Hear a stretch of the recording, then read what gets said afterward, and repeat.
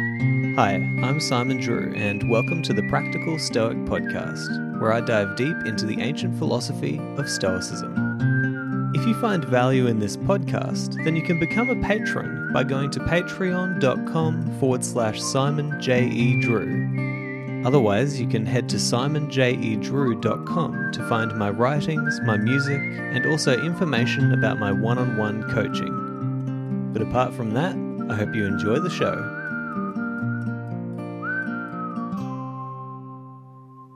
Hey everybody, welcome to the Practical Stoic Podcast. My name is Simon Drew, and in today's episode I'm going to be talking about a passage from Seneca where he discusses his thoughts on how we should more effectively learn how to think. And so this is a particularly important passage to me. I know that it's definitely influenced me over the past few years, but particularly in the past year, I would say, it has been something that has been on my mind in the background. And so I was excited to have a chance to kind of share my thoughts on this passage and how it can be effective and useful for yourself as well. But before I jump into the episode, I do want to let you know that this podcast would not be possible without my amazing Patreon supporters. So if you've considered supporting the show, then I'd greatly appreciate it. Just head over to patreon.com/Simon J. E. Drew. And there's a whole bunch of benefits up for grabs for becoming a Patreon supporter on various tiers there, including getting access to 12 of these episodes each month instead of 4. So again, I'd love to see you over there. And without any further ado, I present to you my episode, Seneca on Learning Wisely. Hey everybody, welcome to another episode of my series on the writings of Seneca. So today I'm still focusing, like the last episode, on letter number 2, on discursiveness in reading. And we're actually diving a little bit more into the actual subject of the letter today, which is focused around how we can better study, practice, engage with ideas, and embody the wisdom that we're trying to learn. And this passage that I'm going to read you from this letter is a really beautiful example of Seneca kind of setting up a problem for you and also giving a potential solution. And it's a solution to a problem that I'm sure that many of you deal with because people have dealt with this throughout the ages, and I absolutely wrestle with this problem every single day. So I'm going to read this passage to you and have a think about if this applies to you. He says, quote, "You must linger among a limited number of master thinkers and digest their works, if you would derive ideas which shall win firm hold in your mind. Everywhere means nowhere. When a person spends all his time in foreign travel, he ends by having many acquaintances, but no real friends. And the same thing must hold true for men who seek intimate acquaintance with no single author, but visit them all in a hasty and hurried manner. Food does no good and is not assimilated into the body, if it leaves the stomach as soon as it is eaten. A plant which is often moved can never grow strong. There is nothing so efficacious that it can be helpful while it is being shifted about, and in reading of many books is distraction. Accordingly, since you cannot read all the books which you may possess, it is enough to possess only as many books as you can read." End quote. So, I want to tell you about 2020 for me, what it looked like in terms of my library and my study. On the one hand, I was actually doing what Seneca has suggested here, which is picking one or two key teachers, key wise people who you think I could really learn something from them, right? And you really dive into what they say, dive into what they teach, and try to understand and let their ideas seep into your mind, right? So I was doing that, but I was doing that via YouTube, right? So I had become absolutely fascinated with the sort of stuff that Jordan Peterson was saying. And I know it's not exactly cool to a lot of people to say that I was really fascinated by Jordan Peterson's ideas. I don't quite understand why, because, to me, as I listened to those ideas, they really resonated with me. And I was trying to understand the core, the absolute fundamental ideas that he was trying to express to people.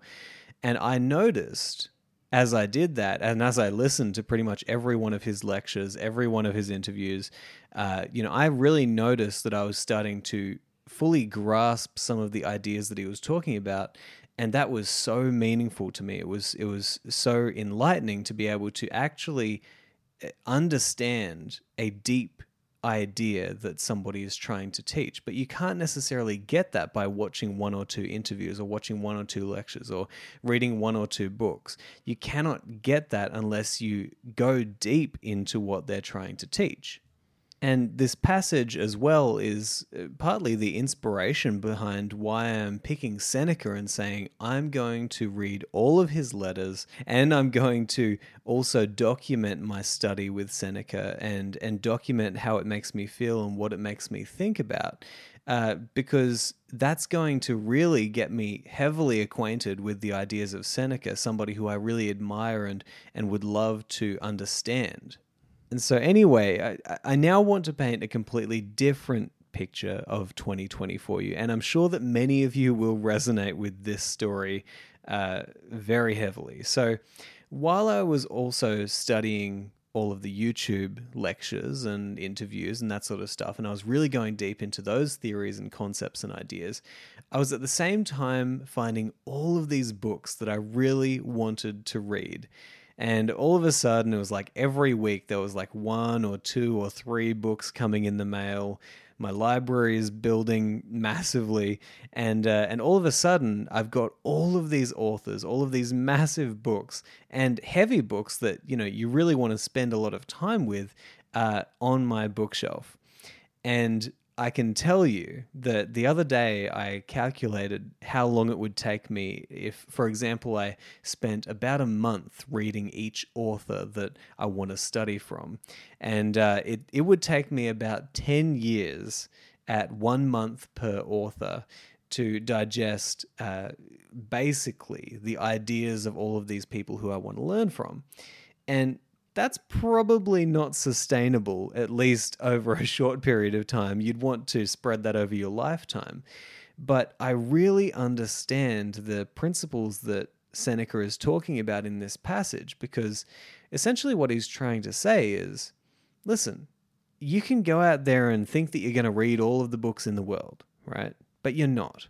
And you can think that you're going to really digest and understand the lessons of some of your favorite teachers, but there's only a few people that you're actually going to be able to spend a lot of time with and really grasp their ideas. And so why don't you instead find 1 or 2 or maybe 3 or 4 teachers whose genius is absolutely unquestionable to you, who you really want to know how they think about the world and what they are trying to convey to you. And why don't you spend the majority of your time with those thinkers?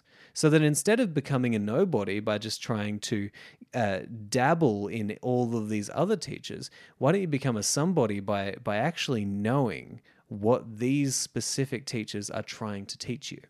And I think that there's a real argument to be made for being a well-read individual. I think that it's really valuable for us to expand our intellectual horizons and to read from many people so that we get different perspectives. But I think that the true value of what Seneca is saying here is if you think about it like this, every single teacher or philosopher or theologian or author or any sort of person who is trying to convey to you the way that they see the world, they see the world in a completely different way to you and in a completely different way to other teachers and authors and thinkers.